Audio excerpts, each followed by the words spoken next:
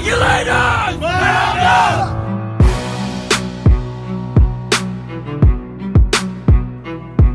Welcome, friends and family, fellow degenerates. It is so good to be back.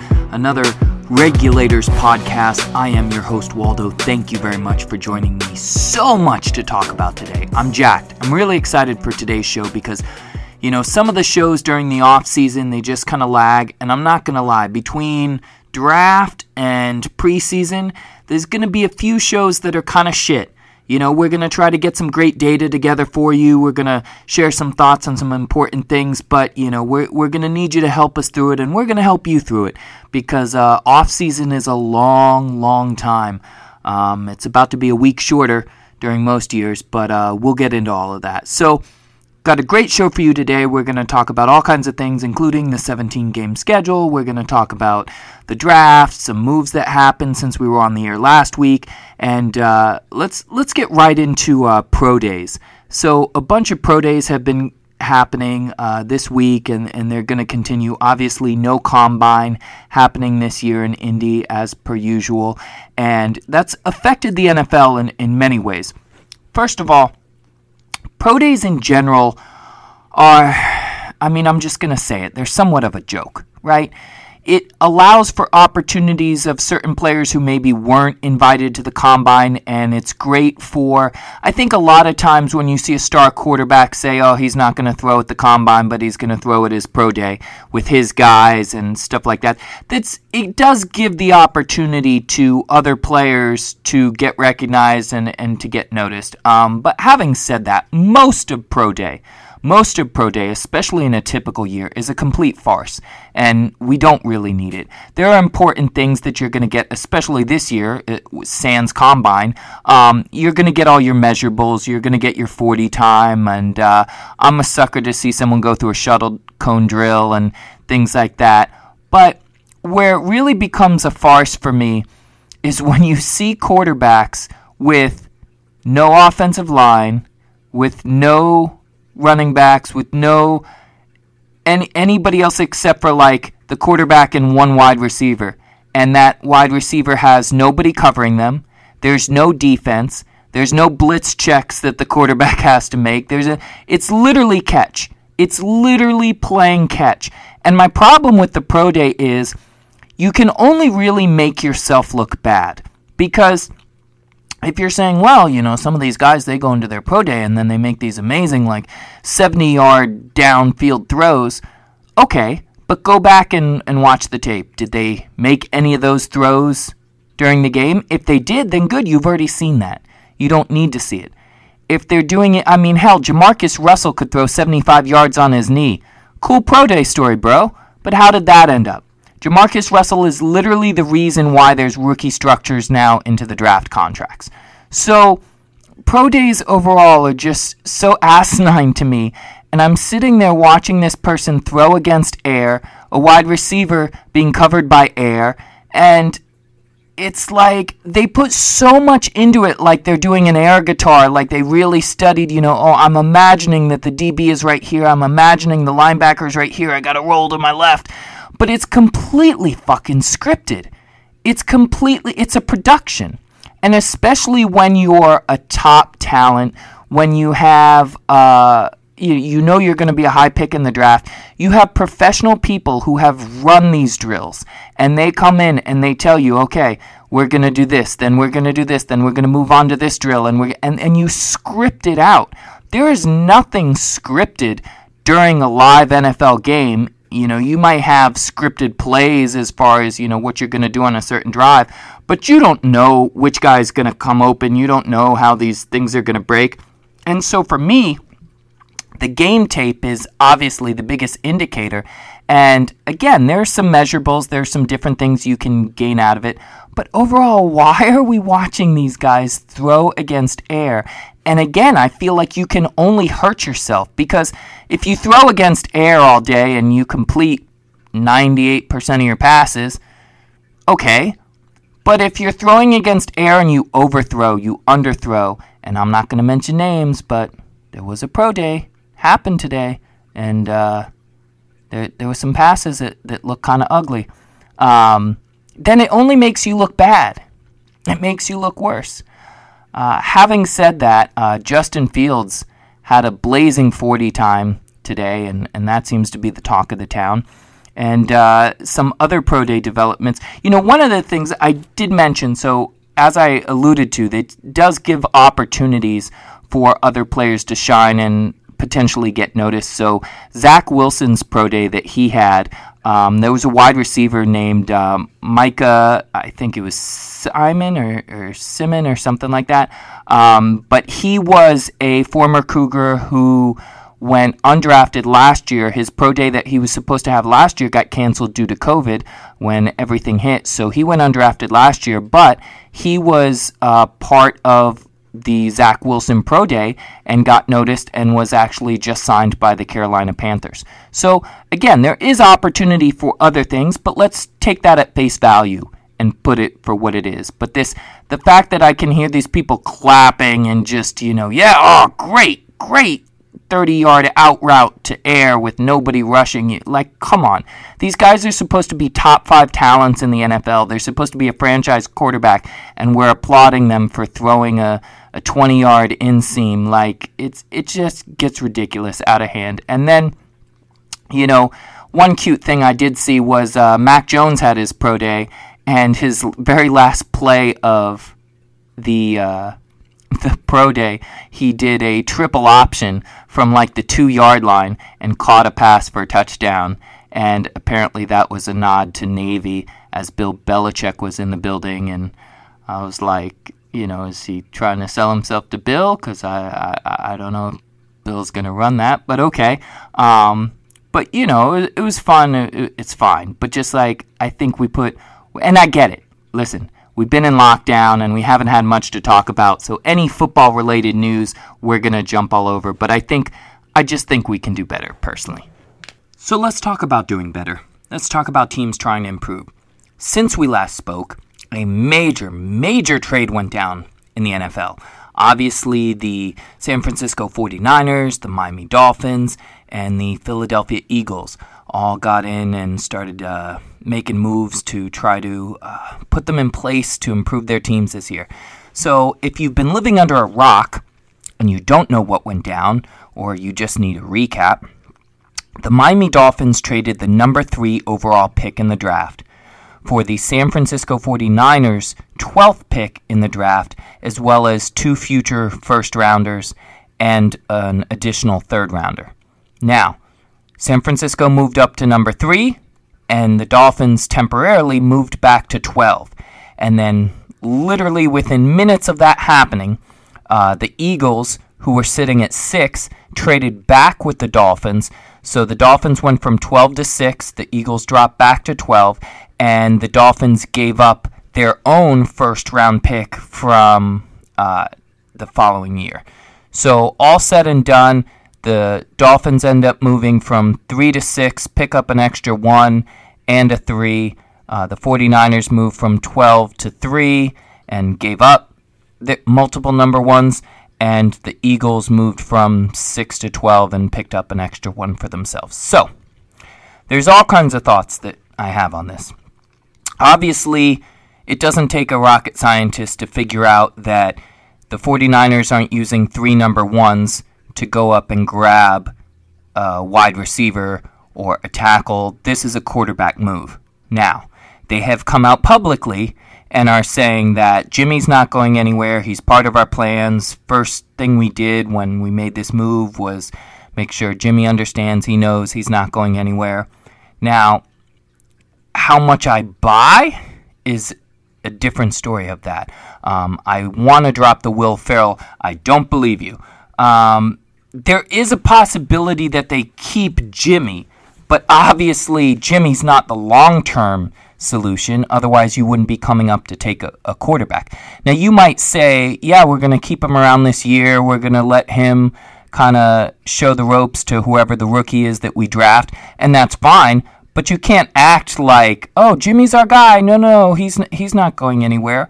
He's definitely not going to be your guy in 2-3 years, because if he was, you wouldn't make this move and you wouldn't leverage your future. So, doesn't mean the 49ers got it wrong. The 49ers have been a successful team. I think that a lot of people are discounting the loss of Robert Saleh way too easily. I think I'm interested to see how that defense shakes out under new leadership. But overall, the 49ers are not a terrible team. They had just horrific luck last year, and that was the second time in several years where just their entire team was decimated. So much like when they had a situation like that before, and they ended up getting Bosa, it may work out for them in the end, and we'll find them back competing in the NFL for a while. So if they get it right, obviously it's a home run for them. Now the question becomes, who are they taking at that spot? So a lot of people have said that, Zach Wilson may be a done deal to the Jets, which means, are they coming up for Justin Fields? Are they coming up for Mac Jones? That's really the question there. And as we get closer to the draft, we'll have J-Man on, and he'll be talking about all the potential fits and why each quarterback might necessarily have a better experience under a different coach. But if you want to read, you can always check out everything he's written on the quarterback class so far, and you can go to regulatorspod.com and just head over to the NFL section where all of our articles are. He's got his write-ups on the quarterbacks, the tight ends, the running backs, and I believe today the wide receivers dropped as well. So, you can go and check all that stuff out, get yourself ready for the draft. Obviously, we know the top names, but if you want to do a little bit more in-depth research and find out about some of those other guys, you can go check that stuff out. But, the 49ers are obviously coming up for a quarterback. What are the Miami Dolphins doing at 6? I think that the move here says that the Dolphins wanted to move back because they knew they could get some value out of something, and they obviously believe that quarterbacks are going to go 1, 2, 3, and they don't have a need for a quarterback. Contrary to what public opinion may be or what some people may think, at least for right now, Tua Tagovailoa is the quarterback of the Miami Dolphins, and they have no plans to change that in the immediate future. So, that means they need to get him weapons. The defense played very well last year, but the offense, obviously, we know did not play very well. So Tua's going to need some weapons, and I think they felt that at 12, they're just a little bit out of reach out of those home run hitters. Now, that doesn't mean that, the draft ends after the top 4 pass catchers are off the board, but when you have that much capital year after year and you're continuing to have multiple first-round picks, it's something that you have to hit on, and you have to try to maximize the value of that. So a lot of people were talking about how this stemmed from the Laramie Tunsil trade that kind of started all this, acquiring picks for the Miami Dolphins. And I was on a Twitter live space with Antoine Staley and Jason Sarney the other night, and I think it was Jason Sarney who suggested that there should be a 30 for 30 done by Aaron Sorkin with Laramie Tunsil and how that whole situation worked out. And Travis Wingfield had actually pointed out that this all actually began with the Byron Maxwell Kiko Alonso trade in 2016. And so I went back and I tracked it all up, and I did some kind of cross-cancellation for things that went both ways. And at the end of the day, here's what the Miami Dolphins ended up doing. They took a first-round pick, 2 fourth-rounders, a 6th-rounder, and Kenny Stills. And they were able to trade that for 4 first-rounders, a 2nd round, a 3rd rounder, and 4 players. I mean, that's a bang-up job right there.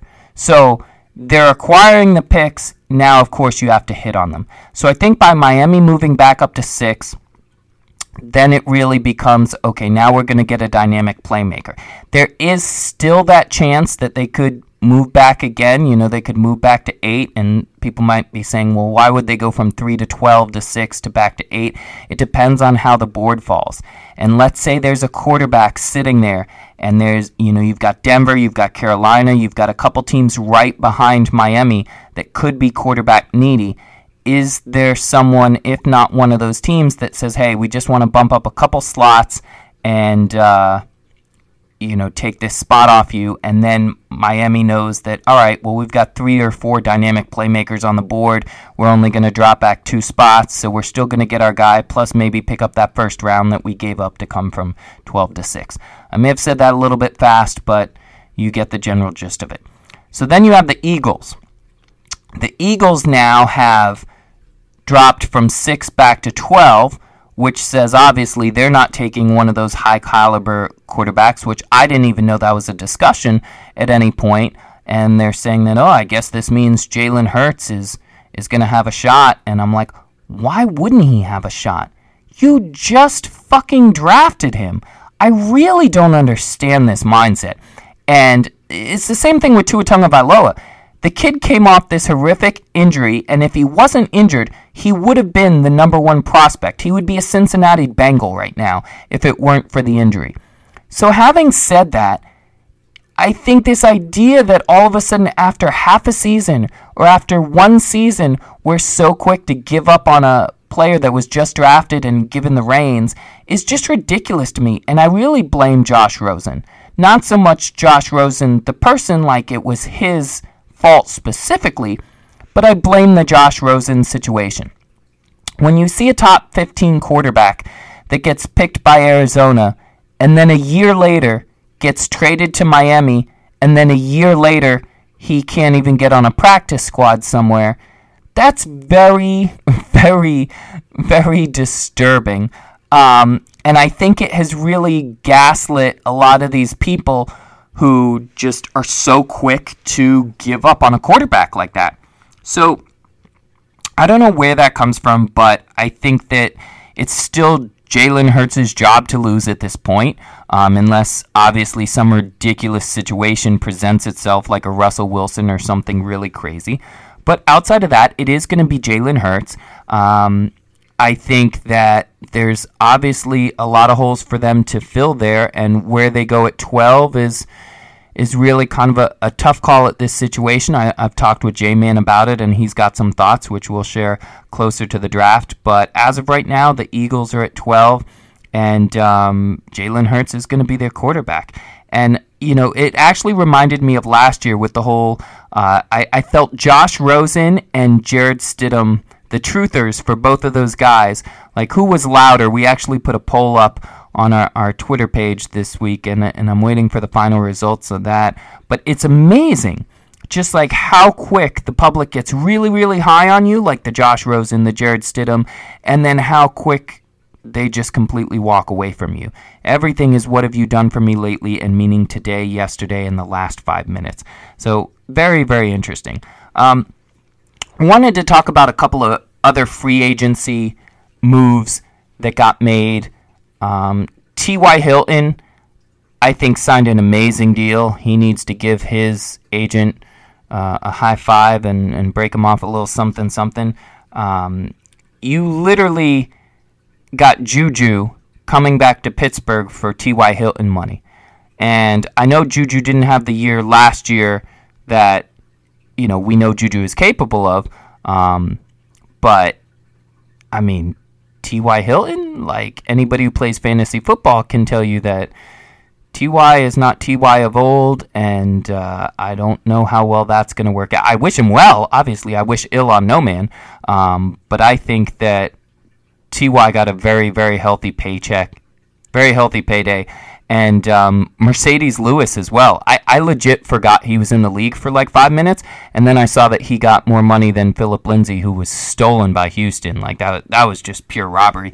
But I think it's going to be really interesting watching this draft, because a lot of teams have different needs, and a lot of teams have situations that they're trying to make calculated moves. But I think that as the draft falls, we always see runs at a certain position. You always see, okay, here comes the linebackers, here comes the cornerbacks, so some of them are going to start to pop.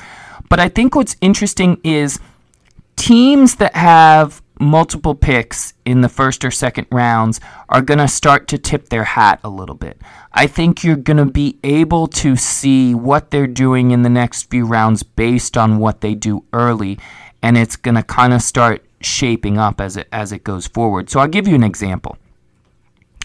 If the Miami Dolphins take Kyle Pitts at 6, which a lot of people are pounding the table for, and it's a good pick. I mean, there's several players you could take. No one's going to be upset with the Dolphins with whoever they take at 6, if they stay at 6. Whatever they take, it's going to be an amazing player that's going to be great for their team.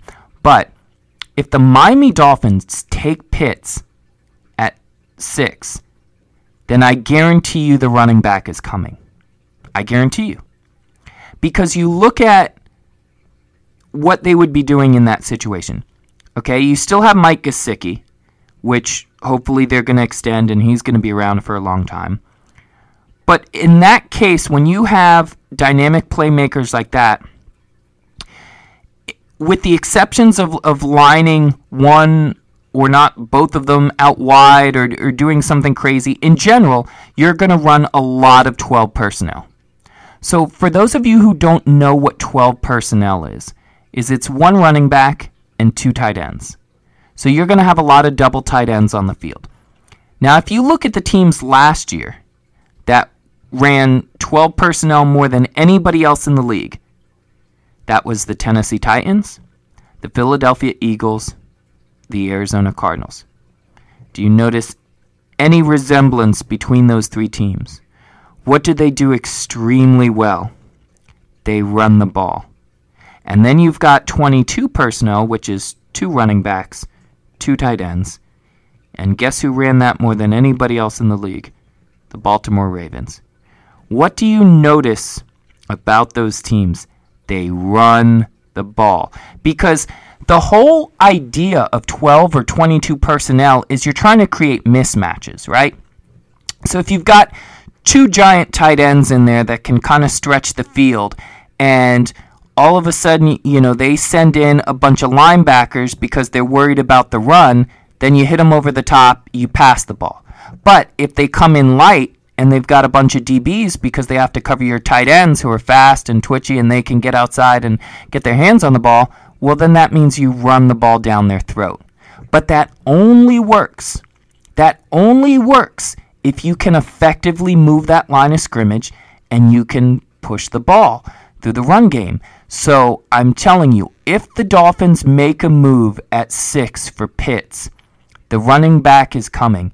And I hate that I'm falling into the prototypical, what everybody else is saying, oh, grab these players. Of course, yeah, that sounds nice, but Najee Harris would be the epitome of what you would want to match in that 12 and 22 personnel situation. After that, they would definitely look for a bruiser, but I think that will be very telling with who the Dolphins pick there at 6 if they do indeed stay with that pick. Now, speaking of the draft, some funny things. Sometimes you catch something, and we can't take credit for this, but I wish I had the handle of the guy who noticed this or gal who noticed this. But the Jaguars had a contest that they're doing where you can meet the 2021 draft pick that the Jaguars make in this upcoming draft. And they had a graphic that they created with, come meet the draft pick of 2021.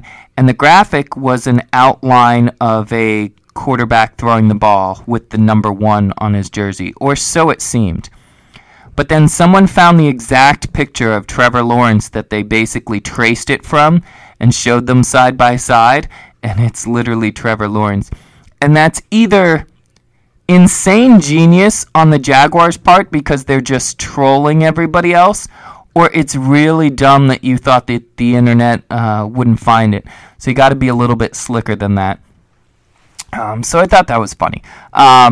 Another thing that happened this week is the Bills Stadium, which I'm sorry for Bills fans that it's still the same stadium, because if anybody deserves a brand new stadium right now, if anybody deserves it, it's the Buffalo Bills. We've talked about it in previous shows. They need a new friggin' stadium. Please get these guys a stadium that they deserve. But having said that, for now, the current stadium has been renamed. The rights have been sold to Highmark Blue Cross Blue Shield of Western New York. So, it'll be a lot of fun to watch the games at Hibakusauny. It has a nice ring to it. I think that people will probably end up calling it the Mark or Highmark or something like that, which I'm sure Blue Cross will hate, but nobody's going to be like, hey, you going down to the Highmark BCBS Stadium like that. No one's going to do that.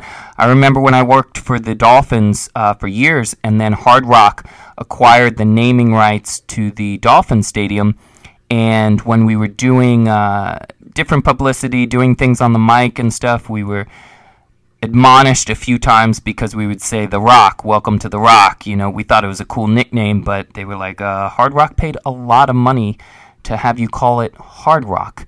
So call it Hard Rock. It's not The Rock. Don't call it that. I was like, okay, understand. No problem. But Bills' new stadium name, the Mark, Highmark Hibakusauny, whatever you want to call it, new stadium name for them. So one of the things that we usually try to do on this show is get to some listener questions. Some weeks, I swear, we have 20 of these questions, and probably half of them come from one person, and other weeks it's just strange. So one of our questions this week comes from Urko from Millbrook, and Urko asks about Tyshawn Runder's development and Derval Quiros Neto, and they are both players for the Miami Dolphins, and he asks if they have any realistic shot of making the roster or what's going to happen with both of those players. So real quick, I'll touch on this. This is something that J-Man definitely wanted to speak more about because he knows a little bit more about these guys. But both of these guys are part of the Miami Dolphins. Both of them are under contract really cheap through 2022. For those who don't know, Neto is a Brazilian judo champion, and he was signed to be brought back for another year. He's here through 2 years. They have his rights. He is a little bit older. I don't remember his exact age, but I want to say he's 29, about to turn 29, whereas Render, on the other hand, is only 24 years old. He was an undrafted free agent and also has no guaranteed money. He's really cheap. He's a linebacker for the Dolphins. I mean, both of these guys have realistic shots to stick around. Now, whether it's on the active 53, whether it's a practice squad situation, I know that Neto has a exemption where, because he's an international player, he can kind of take up a practice squad person, and it doesn't count against the normal cap of practice squad. So those guys have a shot, but it's so early to know really with what Miami's going to do in the draft, who they're going to bring in during camp and stuff like that. But they both have a shot. J-Man can talk more about their body of work, in college and different things like that, especially with Tyshawn. But I think they have a chance. It's just kind of a wait and see and see how the roster shapes up going into camp. Speaking of some other things that happened on Twitter this week, which, remember, always go follow us on Twitter at RegulatorsPod. Got some great things going on there, giveaways, all kinds of stuff. But the Ravens Twitter account went MIA for a few hours the other day. You would go to the account and it was just a spinning wheel and there was nothing there. And I swear to God, I was just waiting for @Ravens2 to say, hey, clapped at 1.6 million retweet for mutuals. It was the funniest thing, and everyone was asking why they got suspended and what the situation was. Supposedly it was just a technical glitch, but they're back online now, so Ravens fans, rest assured, the Ravens Twitter account did not get suspended. You're good to go. You can check that out. But let's talk about some big news that finally happened. We knew it was going to happen. It was pretty much a foregone conclusion, but the 17-game schedule is here. So for the first time in NFL history, there's going to be a 17-game schedule, which means there's no more 8-8. So cheers to that. Nobody's ever going to go 8-8. And I said on Twitter earlier today, I was like, thank God, it's going to be a winning season or a losing season. No one's going to go 8-8. And someone said, what if they go 8-8-1?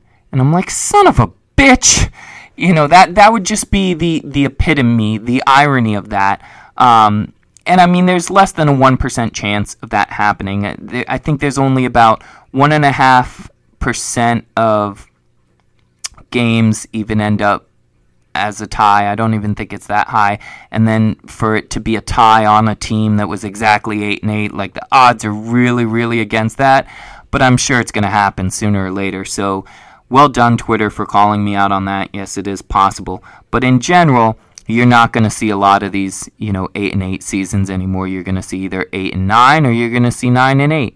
Not that it's that much better than 8-8, but it's going to be interesting. Obviously, this changes a lot of the dynamics when people are talking about, well, what about the record books? What about, what we consider a 10-win season as being good and things like that? Listen, it's going to be an adjustment for sure. And listen, I understand that there are arguments on both sides of should the NFL have gone to 17 or 18 games or should they stayed or whatever. And I'm not here to disrespect anybody's opinions on either. I'm telling you my opinion as a very selfish fan. And I truly believe in self-awareness. I think it's key in life. And I am telling you completely as a biased fan who just wants more fucking football. Yes, give me 17, 18, 19 games. I'll take it all because I have, my friends who are much more obsessed with other sports and the almost 200 games they get out of baseball or the 80-something they get out of basketball or hockey or all the different sports with other things. So to have 16 games like in an entire season just seems, really, really short. And I get it. Listen, it's a violent sport. Players are concerned about their health, etc., etc. And that's the real argument, right? The real argument is that you're asking players to put their bodies on the line for more, which could shorten their careers, etc., etc., etc. But don't come at me with these bullshit arguments of, the owners are trying to, get extra work out of the players, but, pay them the same. Nope, absolutely not. Because first of all, if you're not aware, there's a revenue sharing system with the owners and the players. So half of the revenue goes to the players' salaries. And, as we have talked about on this show, as those TV deals are about to come through, the salary cap is going to skyrocket. And those players are going to get paid more money overall. So extra games means extra money, which means extra money for the players. So the whole money argument is bullshit. Yes, are the owners driven by money? Of course. They're running a business and they're trying to get as much money as possible. But the real arguments for the NFL not going to an extra game or two is really about player safety, and I respect that and I understand that, and I'm not going to argue anyone with that because it's a valid point. Again, me as a selfish football fan, as much football as I can get. So I'll take it. So I'm happy that we got the extra game. Would have liked 18, but I get it. I do not understand why they are still doing 3 preseason games. I think that, that's going to be their bargaining chip for when they're trying to go to 18 games in another 10 years or something like that. But I don't really understand the point. I don't think that you need 3 preseason games. You barely need 2. And most coaches have said that they get way more out of the co-scrimmages and the things like that they set up with other teams. A lot of times there'll be a preseason game and that team will come in town a few days early and they'll run joint practices and things like that, and that those are much more beneficial to those teams than, a preseason game, which is pretty much a waste of time on everybody's sake. Speaking of which, if you guys are not aware of how the new schedule is going to lay out, I've had a lot of people ask me this question of, well, with 17 games, how does that work? Because usually you have 8 home games and 8 away games. Well, obviously half the league is going to get an extra home game. And while your immediate reaction is to go, well, wait a second, that's not fair. What if, another team in my division has an extra home game? How is that fair to me? Well, what they've done is they've separated it by conference. So, for example, this year, the AFC will be hosting the extra home game. So while, yes, they will have an advantage over an NFC team, the only time they're going to see that team again in the playoffs would be in the Super Bowl. So it really doesn't come into effect so much with the home field advantage, because everybody in your conference is going to have the exact same amount of home games versus road games. So that means if you are a season ticket holder for a AFC team, your season ticket prices just went up a little bit. So you might want to check your emails. Things will be coming in.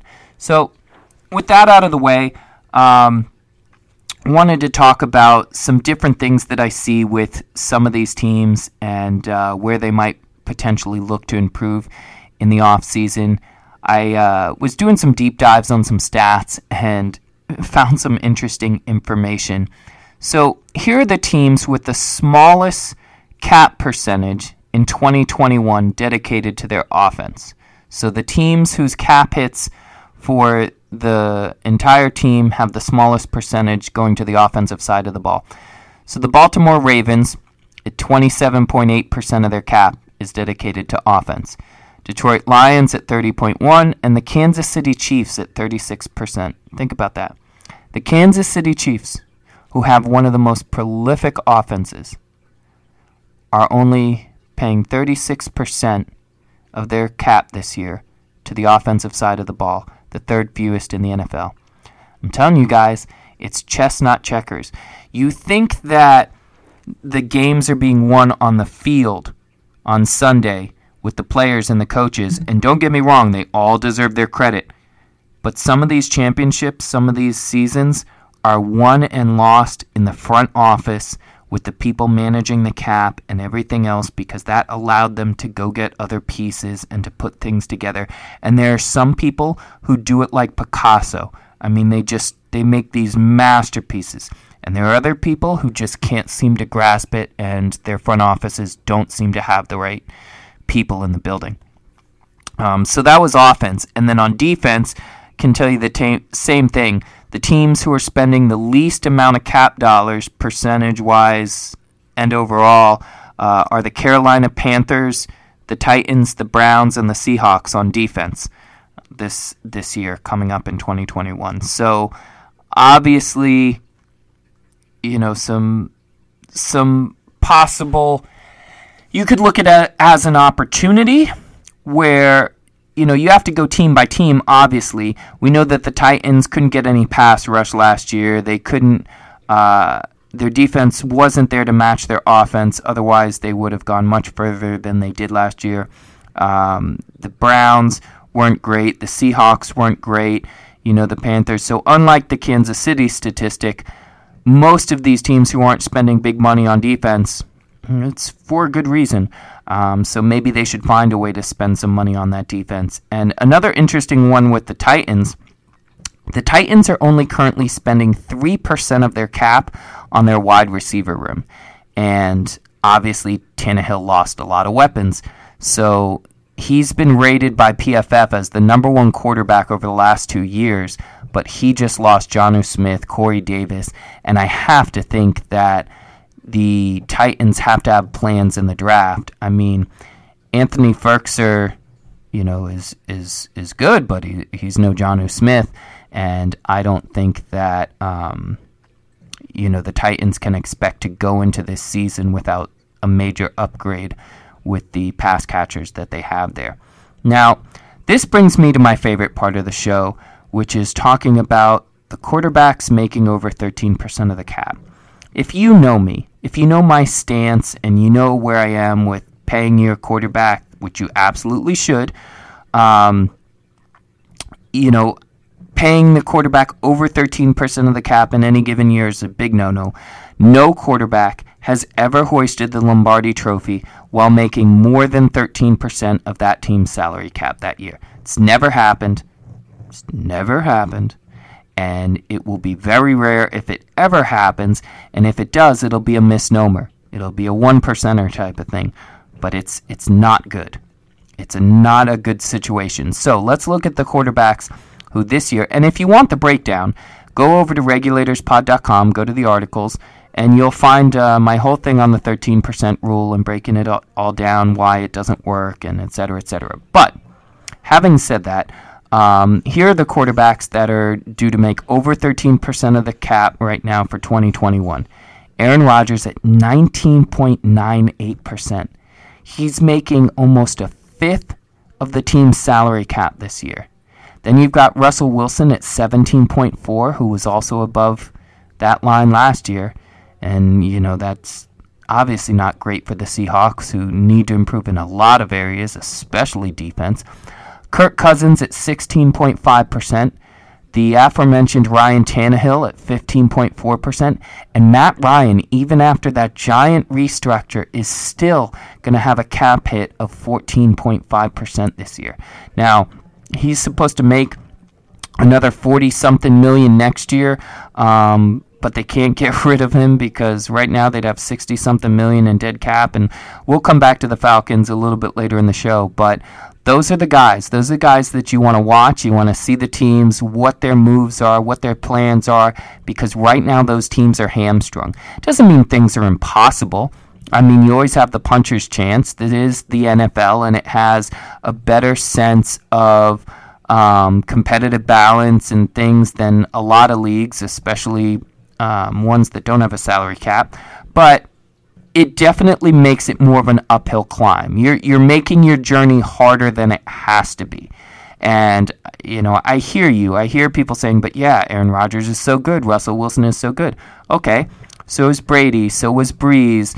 So was Manning. So were any of these guys that have been doing this for years and years and years, and they always know that number. And they hug very close to it, but they never go over it. They know that it helps them pick up those extra pieces that'll help you get the job done. So I won't keep droning on about that. You can read more about it on regulatorspod.com, but those are the teams to watch this year. Now, here's some teams to watch this year if you want put some action down on a long shot for the Super Bowl. So currently, the Cincinnati Bengals, the New York Jets, and the Jacksonville Jaguars are all plus 10,000. So if you put down $100, it's a $10,000 comeback to you if they win the Super Bowl. So if one of those persons who likes a long shot, if you're just a degenerate gambler like me, throw $10 down. It's $10 for $1,000. What do you got to lose outside of $10? Anyways, let's move on. Speaking of the Jets, what are they going to do at number 2? It's really interesting situation because I think it was Schefter who pointed out that no team since the merger has taken 2 top 3 quarterbacks within a 4-year period. So this would be the Jets actively saying, listen, we fucked up. Sam Darnold wasn't the guy, but we got to take this top 3 quarterback here. And there's nothing wrong with that. The first step in fixing a problem is admitting there's a problem. Sam Darnold probably wasn't the answer and probably wasn't worth that pick. But we do not know just yet what they're going to do. Odds are leaning towards a quarterback, but which quarterback? Probably Zach Wilson. Don't know for sure, but we'll get into all of that when we get closer to the draft with all of our mocks and different things like that. But speaking of the draft, I would like to play some insights that I have here from the J-Man. I was in the car the other day, and I don't know what I hit. I was listening to a completely different podcast. I hit a button. Next thing I know, I was listening to episode 5 of our podcast, and it was over a year ago, and one of the first ones I had J-Man on, and just listening to his voice and hearing him break down the draft was just absolutely beautiful. It was just really, really well done. So here's just a couple of my favorite nuggets from last year's mock draft with Justin Snyder before we headed into the 2020 draft. Without further ado, let's just kind of get into your mock. So obviously, to skip the suspense, your number 1 pick is Joe Burrow for sure is number 1, and then number 2 is kind of not a surprise either. Yeah, number 2 is for sure Chase Young. Then number 3, I have Jeffrey Okudah going to the Lions with them losing Darius Slay and that pass defense, being, to put it politely, awful last year. Jeffrey Okudah's the pick, and I think those top 3 you could lock in and say it's a done deal. I think the draft really starts at pick 4. At the 5th pick, I had the Dolphins taking Tua. Injuries aside, he is the best quarterback in the draft. Sixth pick, I have the Chargers taking Justin Herbert. Number 7, Derek Brown to Carolina. The Browns are at 10. I had them taking Jedrick Wills. Offensive lineman from Alabama. So then you have the Buccaneers, I believe. I mean, it's simply about protecting Brady.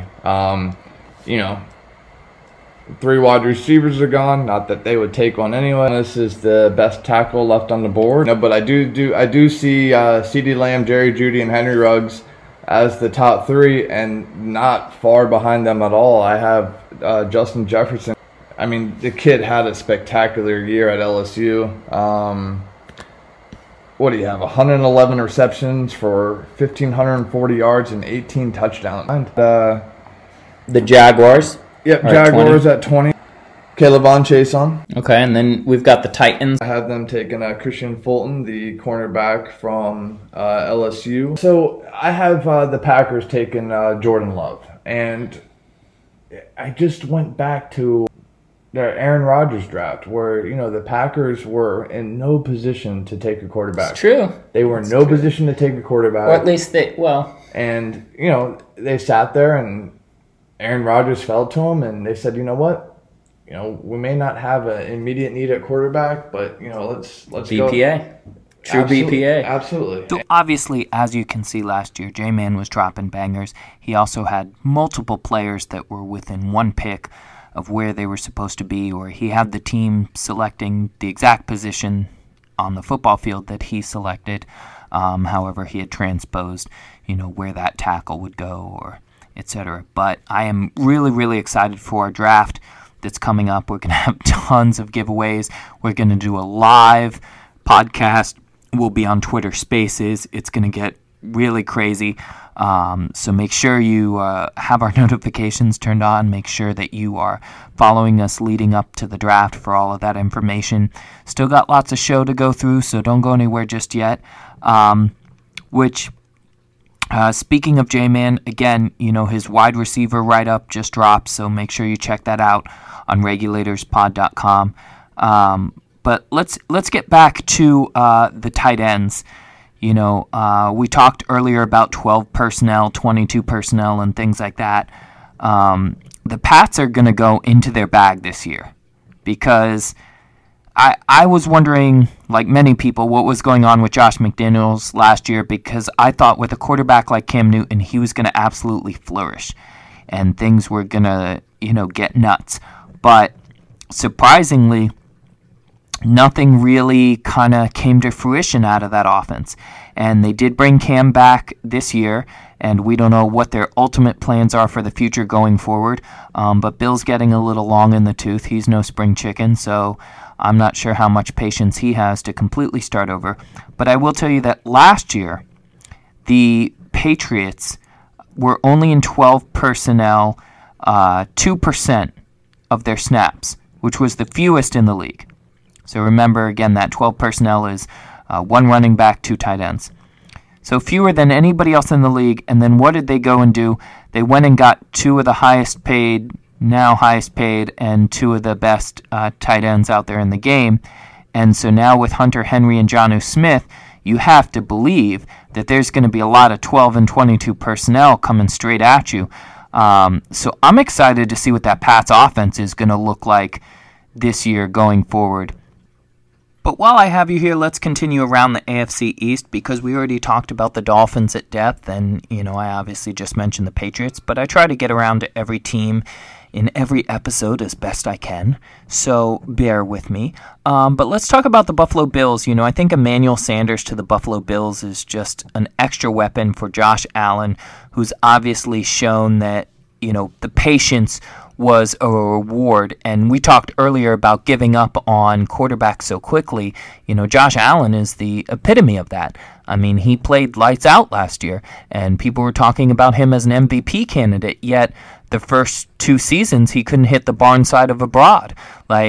And I think that patience by the Buffalo Bills has paid off, and they are a force to be reckoned with in not only their own division, but in the AFC and the NFL as a whole. So Emmanuel Sanders adds something to that offense. Obviously, the re-signing of Matt Milano, I think, was important. They've definitely set themselves up for success this year moving forward.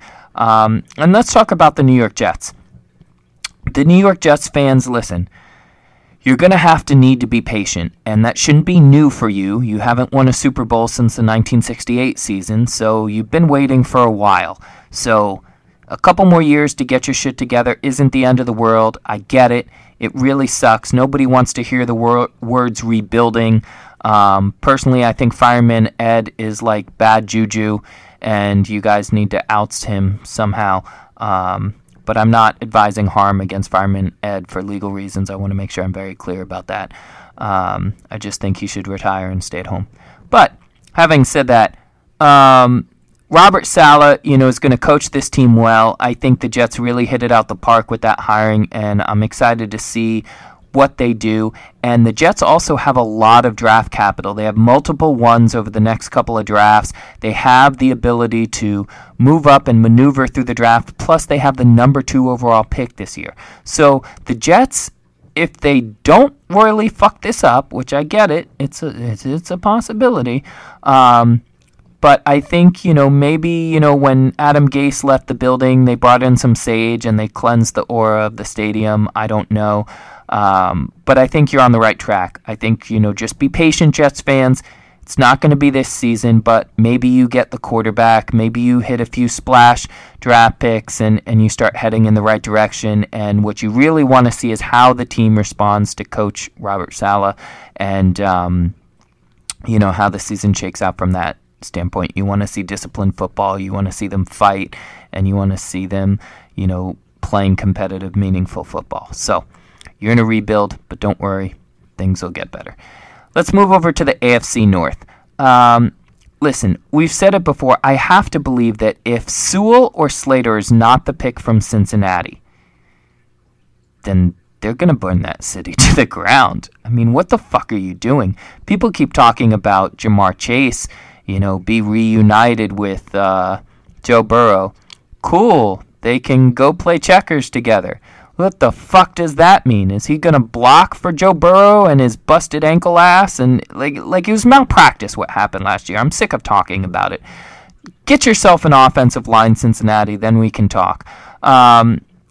Cincinnati ran more 3 wide receiver sets last year than anybody else, which means, again, they're not running heavy personnel. They're not trying to run the ball down your throat, and they're not trying to do anything creatively to help Joe Burrow, which means he's going to be sitting back there when healthy, ready to get clobbered again. You need to address the offensive line, and you need to do it now, and you're going to have a chance because the top 3 picks are going to be quarterbacks, because the board is going to fall a certain way. If Sewell lands in your lap, if Slater lands in your lap, and you don't take these guys, then everybody in the building should be fired. And I'm not even sorry for that. But let's stay in the AFC North. Baltimore Ravens. They signed Sammy Watkins. Doesn't really move the needle for me. I think Sammy still has some stuff in the tank. I think he can help the team. But, the Ravens were no slouch last year. They were second in points allowed. Their defense was great. They were number 7 in points forced. It just didn't shake out for them in the playoffs. And they have to find a way to be able to force the issue more on offense. Again, they had a top 8 offense. It's not like they were bad, but a lot of games the defense played really well in the beginning. They got out to a lead. They held the lead. We need to see that Lamar Jackson can, come back from down 17. And I think he can. I'm not concerned that he can't. But you have to spread the offense out a little bit more. I get it. I know running's your thing. I know you broke the record for, consistent yards in a season rushing, yards in back-to-back seasons. I get it. But when you're down by 10-plus points, that doesn't really lend well to what you're trying to do. So let's move on to Pittsburgh. I think Pittsburgh has to go out and find a quarterback this year. Doesn't mean I'm telling you they have to trade up into the top 5 or something like that. But they have to get a quarterback and try to take a shot. I think they're at 24 in the draft is where they're currently slated to pick.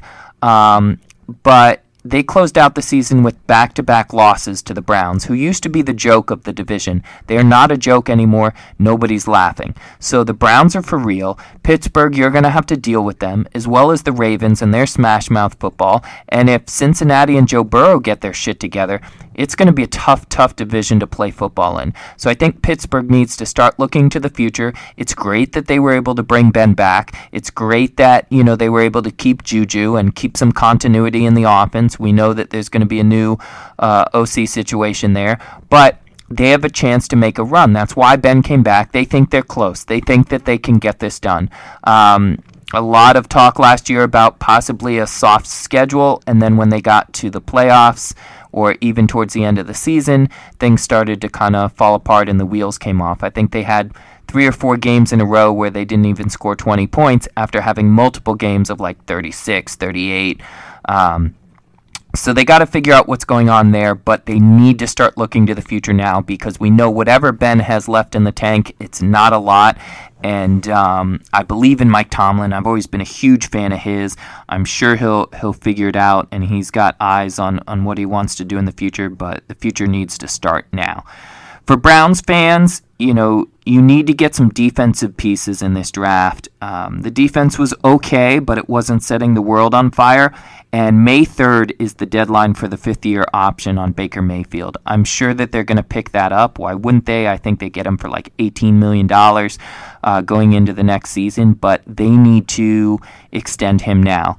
Don't wait. Don't wait till the new TV money comes in. Don't wait till players that are far inferior to Patrick Mahomes are signing Patrick Mahomes-esque deals or topping it. You will get taxed. If you believe Baker's the guy, which I think he is, go and pay him now. Find a deal that's fair and make it work for both sides. Now let's move over to the AFC West.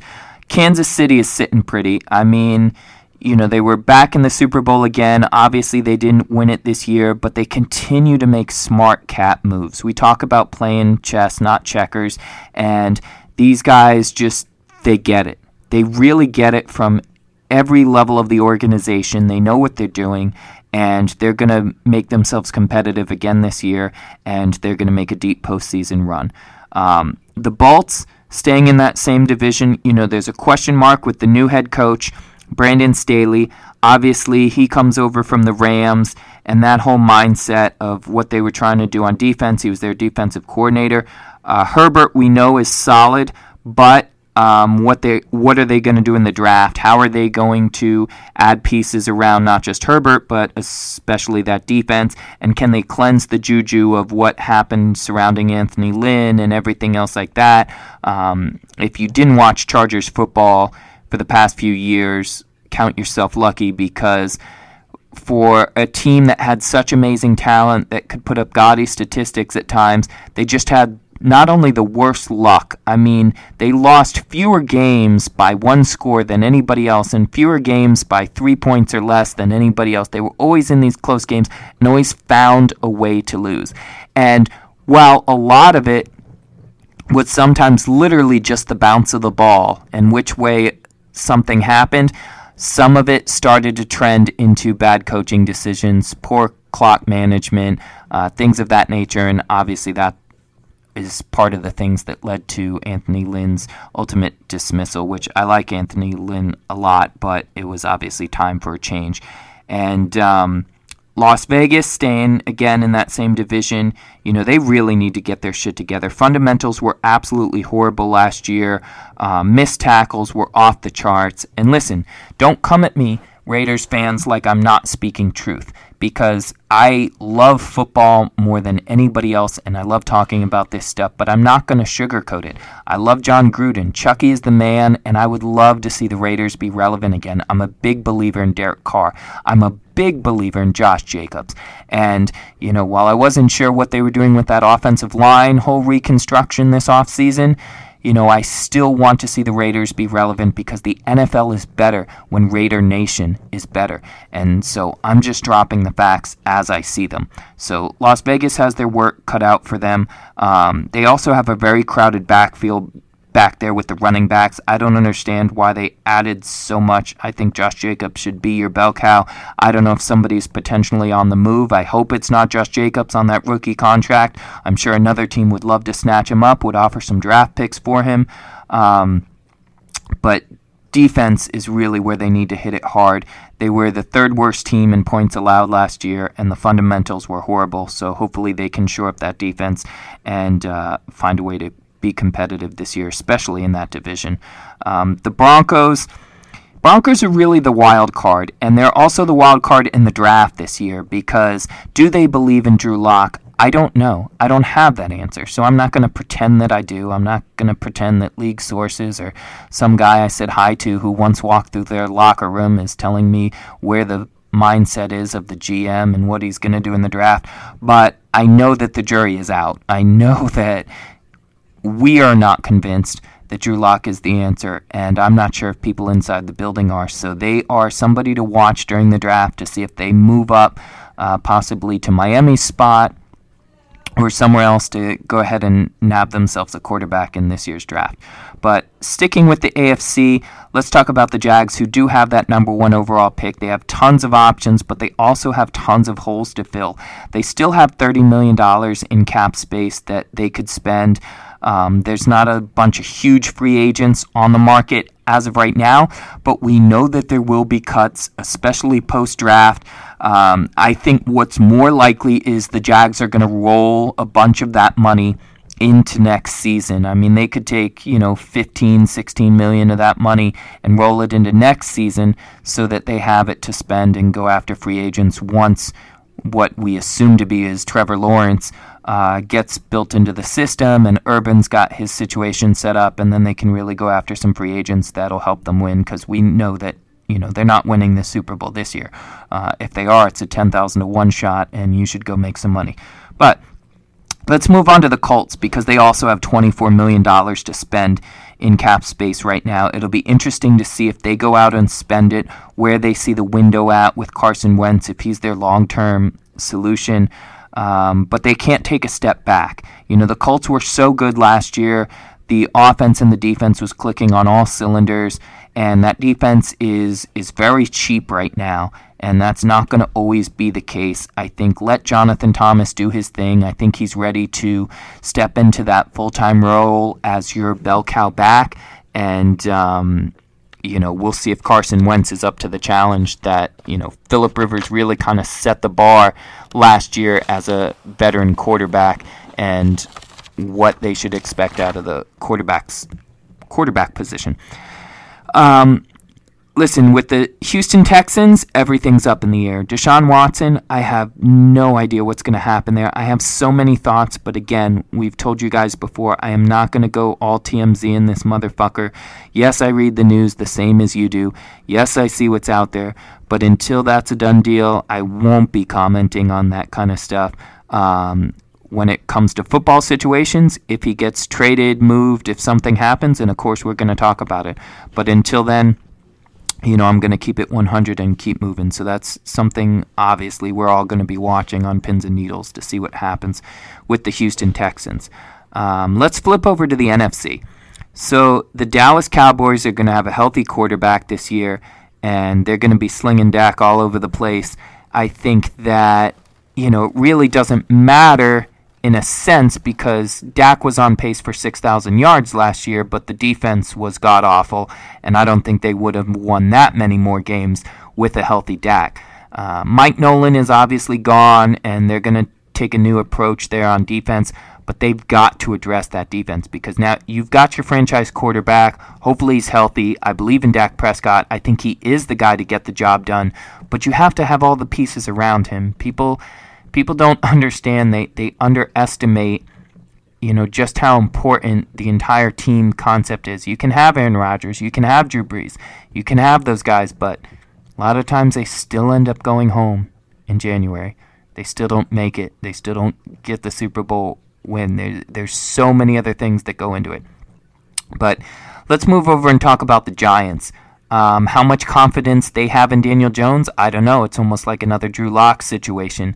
Does Joe Judge, does that crew really believe that he is the guy, or are they going to start looking to the future or looking to make a move? I think that the defense showed flashes last year. There was a lot of fight out of the defense. They were really good at getting and creating turnovers, but they were the second worst offense. They were completely inept at scoring points, and it was just a really, really ugly scene for the New York Giants last year. I think that I don't know what the answer is. Obviously, we know Saquon got hurt, and we know that the offense was really ugly. But in the NFL, if you can't score, then you're going to have a problem. And I mean, last year the Giants couldn't score on a Miami thought, with a Lambeau and a pocket full of blow. It just wasn't going to happen. So they really need to figure out what they're doing on offense, and I think Joe Judge will get the rest of the pieces in line. But they need a lot of help on offense for sure. Sticking in the NFC East, Ryan Fitzpatrick to Curtis Samuel is going to be a thing. Fantasy-wise, I think that's going to be a thing. The Washington football team has a lot of young talent. They are loaded at young talent, from Logan to Gibson to Scary Terry McLaurin. They have, I think the second best passing defense from last year. They've got 27 former first-rounders on that defensive line. Taylor Heineke, they extended for 2 years, so there may be a possibility that they think Ryan Tannehill can bridge him and he can come into the fold. If not, they'll have to look elsewhere. But I think Washington football is going to be really, really exciting this year.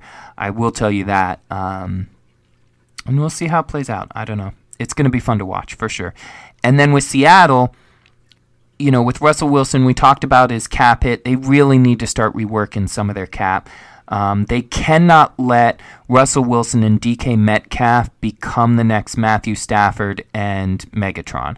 That's something that was horrible to watch, to see two people in their prime, talented, and just the team as a whole couldn't get shit done. And speaking of Matthew Stafford, staying in that division, the LA Rams. They got Stafford now. I think that's going to be a big upgrade over Jared Goff. With all due respect to Jared Goff, I just think Matthew Stafford is on a different level. I think he's been buried and hidden in Detroit, where people outside of Detroit don't really watch Detroit football unless it's a Thanksgiving game. And I think Stafford is really going to, if they, last year it was let Russ cook and all that stuff, let Stafford sling. I think if they let Stafford go to work, I think Rams football is going to be really, really amazing this year. Arizona, their season fell apart last year, and it was definitely a huge disappointment for everybody there. I think that the question is, can Chase Edmonds become the lead bell cow? Can he carry that load? I think he can, and I think with Kenyon Drake out of the picture, now that's something that they can explore. So fantasy alert, pay attention to that. I think he's an excellent pickup, because regardless, the only issue you really have is Kyler Murray stealing rushing carries. But overall, especially down by the goal line, Arizona is going to pound the football, so I think Chase Edmonds is definitely somebody to watch in your fantasy drafts. I think that their rushing defense must improve. It has to get better. Their number one need this year is to improve, especially in that division with some of the teams that they're going against. Green Bay. Green Bay's tough, man. Don't mess with the offense, obviously, too much. They got Aaron Jones back, and we know what Rodgers can do. Obviously, they fell short last year. But again, this is another team that the run defense has to improve. I think that, I love what Zadarius Smith did last year. They were able to get after the passer, and I think they need to keep bringing that heat. But overall, that run defense needs to get better. In Minnesota, they have to keep adding pieces to that secondary. We talked about how in 2020 they lost that amazing defense, which was one of the best defense in the league, especially with most of that secondary. Most of those guys left the team, and they were like, no, we're not going to replace them. We think we're fine. You thought wrong. You fucked up. Now fix it. So Minnesota's added Xavier Woods, Mackenzie Alexander, Patrick Peterson. That's great. I love it. Keep doing it. Keep adding to that secondary and get that to where they're afraid to pass the ball into that secondary, because the Vikings had one of the most efficient offenses last year. Kirk Cousins is, I think, the third most accurate passer in NFL history. You've got Dalvin Cook. Like, you can make this work. You can go. Like, people forget that the Vikings were one game away from the Super Bowl, only a few years ago. And I think that the Vikings can get this done, but you absolutely need to make sure that secondary is improved, and you need to make sure that you can hang on defense. Speaking of defense that isn't what it used to be, let's talk about the Chicago Bears. Their defense, I think, was 14th in points allowed last year, 25th in creating turnovers. And, shit, guys. Andy Dalton, really? Nothing against the Red Rocket. Like, I obviously wish him well, but I really, truly believe the Bears are trolling us. The Bears know what fans experienced when they moved up, got Mitch Trubisky, and then that obviously was a bad decision. But everybody else passed on Patrick Mahomes too, so it's not like they were the only one. But Bears have been waiting for their reparations. Bears fans have been waiting for them to right the ship and pay them back and say, all right, listen, we fucked up, but we're going to fix it. They thought that was coming in a Russell Wilson trade, which I'm not going to get into the speculations of what supposedly was offered and what was turned down. But it looks like the Bears tried really hard, and then now all of a sudden they're trying really hard to convince us that Andy Dalton is their QB1. I don't buy it. I'm calling bullshit. I think that if you go into this season with Andy Dalton as your quarterback, he could catch fire and the defense could play amazing, but I'm not putting my money on it. I think they got to go get a quarterback, man. I don't know whether it's through the draft, whether it's them trading for Russell Wilson. I don't know. All options are in the table, but they have to fix this. They have to go get a quarterback, and it's not Andy Dalton. We know it's not Andy Dalton. So they need to figure that one out for the sake of Bears fans. Speaking of fans who've been waiting a long time for retribution, the Detroit Lions. Goff is going to need a lot of things around him to be successful. I don't think that he's a POS by any means. I would take him over Andy Dalton. I would tell you that. But the Lions are in a bit of a rebuild, and the good thing is that you got the ammo.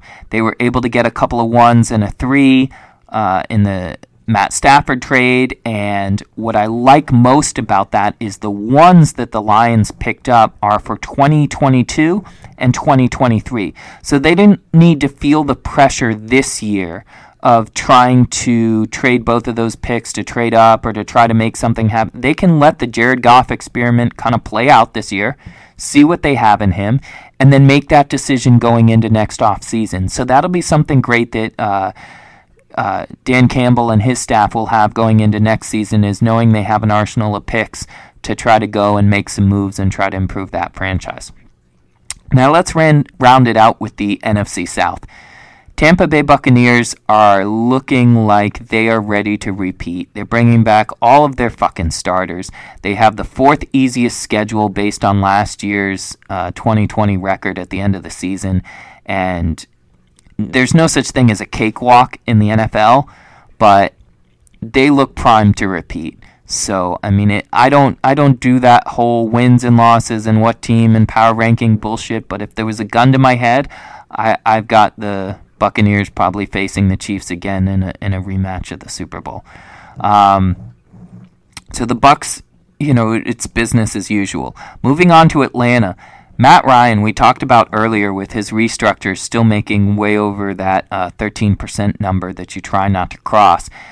If he were to leave the team today, there'd be $65 million in dead money, so obviously that's not happening. But even next year, it'd be a $40 million hit in dead money.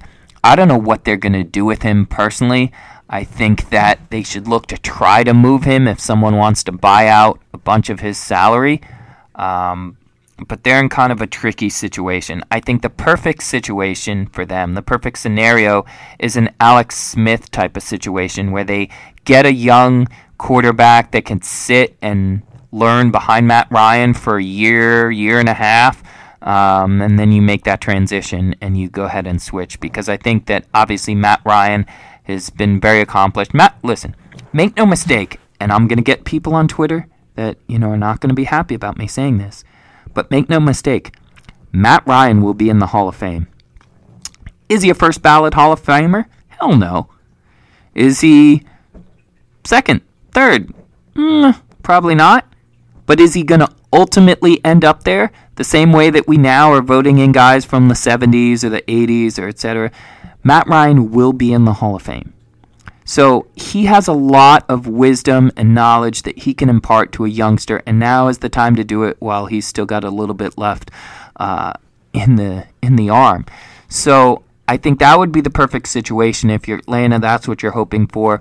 Other than that, you're looking very soon at a complete dismantling of that team, and people are going to go different ways, and you're going to be in a complete rebuild if you're not careful. Speaking of rebuilds, New Orleans. Obviously the Drew Brees era has ended. The sun has set on that chapter, and now you're looking towards Taysom and possibly Jameis to lead you into the next generation of Saints football. Now, I predict the Saints to make at least another 30 moves between now and kickoff on September 9th. It's not over yet, and it's not even close to over. They're going to be making a lot of moves up to the draft, during the draft, after the draft, so it's going to be hard to really take a full scope look at this team until it gets really close to September to see what they finally look like. But until Taysom Hill or Jameis all of a sudden become elite overnight, or they get someone new and someone better, I don't think the Saints are going anywhere fast. It's not hate, it's not shade. I love Sean Payton, love the Saints organization, but it's going to be an uphill climb. If you couldn't get it done with Brees, what makes you think that you're going to get it done with Jameis Winston at the helm? I just don't see it right now. So, got a lot of moves to make, but, we'll see how the draft plays out and where they end up. Now, the Carolina Panthers, I still believe in Teddy Bridgewater. We talk about it all the time.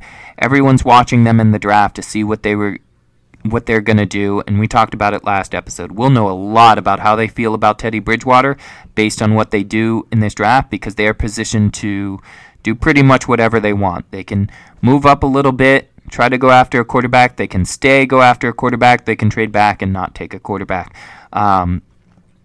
So we're going to find out, but I believe in Bridgewater, and you get a healthy CMC back. I really want to see what the Panthers can do full force, and especially with